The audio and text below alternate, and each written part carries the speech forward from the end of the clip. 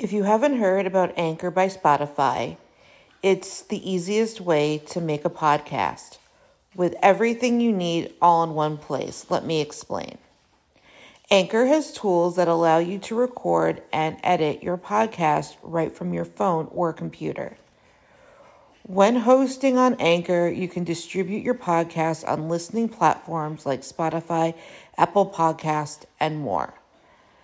It's everything you need to make a podcast in one place. And best of all, Anchor is totally free. Download the Anchor app or go to anchor.fm to get started.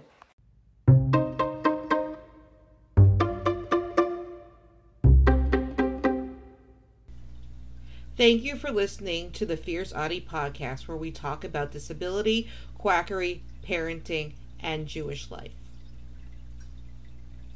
During the process of my son Bug being diagnosed, I was filling out different checklists. As I was filling out these checklists, I realized how many things applied to me. They always say autism has a genetic component. I thought if Bug gets a diagnosis, I should too. Bug's diagnosis. Time went on, I took Bug to a neurologist, did everything needed, and Bug got his diagnosis. It took about 6 months. Soon after he received his diagnosis, I started doing research. I found the normal therapy I received as a child was ABA. When they suggested it to me, I told them to go fly a kite. He is not a dog and will not be treated as such. He will not know the PTSD I had become so acquainted with. Doctors told me to abort Bug. I want to pause here. I never mourned the son I was meant to have. If it was up to the perinatologist, I would have aborted him because he had soft markers for Down syndrome. When I declined an amniocentesis, he offered abortion. I never went back. Mourning a child you think you deserve does not do anyone any good and can cause a lot of harm. Seeking my own diagnosis. During my research, I found out that adults have to go to a neuropsychiatrist. It was very hard to find one on Marketplace Insurance, but I found one. When it was time for the appointment, I brought with me my 28-page ADHD evaluation from when I was 6. I knew a lot of times autistic girls in the 80s were misdiagnosed with ADHD, if at all.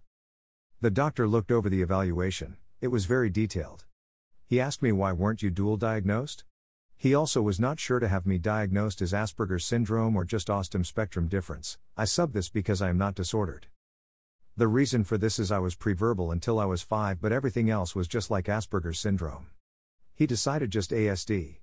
1 year later, as was eliminated as a diagnosis, so it did not matter anyway. When I was handed my diagnosis, I felt very relieved. There was a reason I am different and I do the things I do. It confirmed what I had suspected for years. Journey into advocacy.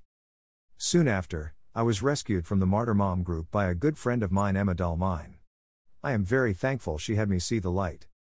It is not all sunshine and rainbows. I have my difficulties, and so does everyone else. My difficulties are my own. I would never want to be neurotypical if I had the choice. Being autistic is who I am. Before you say it's just a label, you can't get services now. I say that it's not a label, it's a recognition and identity. It's a recognition that I belong to an outstanding group of people. I finally belong somewhere. This started the inspiration to be an advocate. I love every second of it. I save local kids from mistreatment by educating parents and reporting the parents who are committing abuse. I speak at a Comic-Con in Miami once a year. Don't forget to subscribe or follow on Spotify, Apple Podcasts, Facebook, Twitter, YouTube, and Instagram. Keep on speaking your truth and never let your flame burn out. Thank you for listening.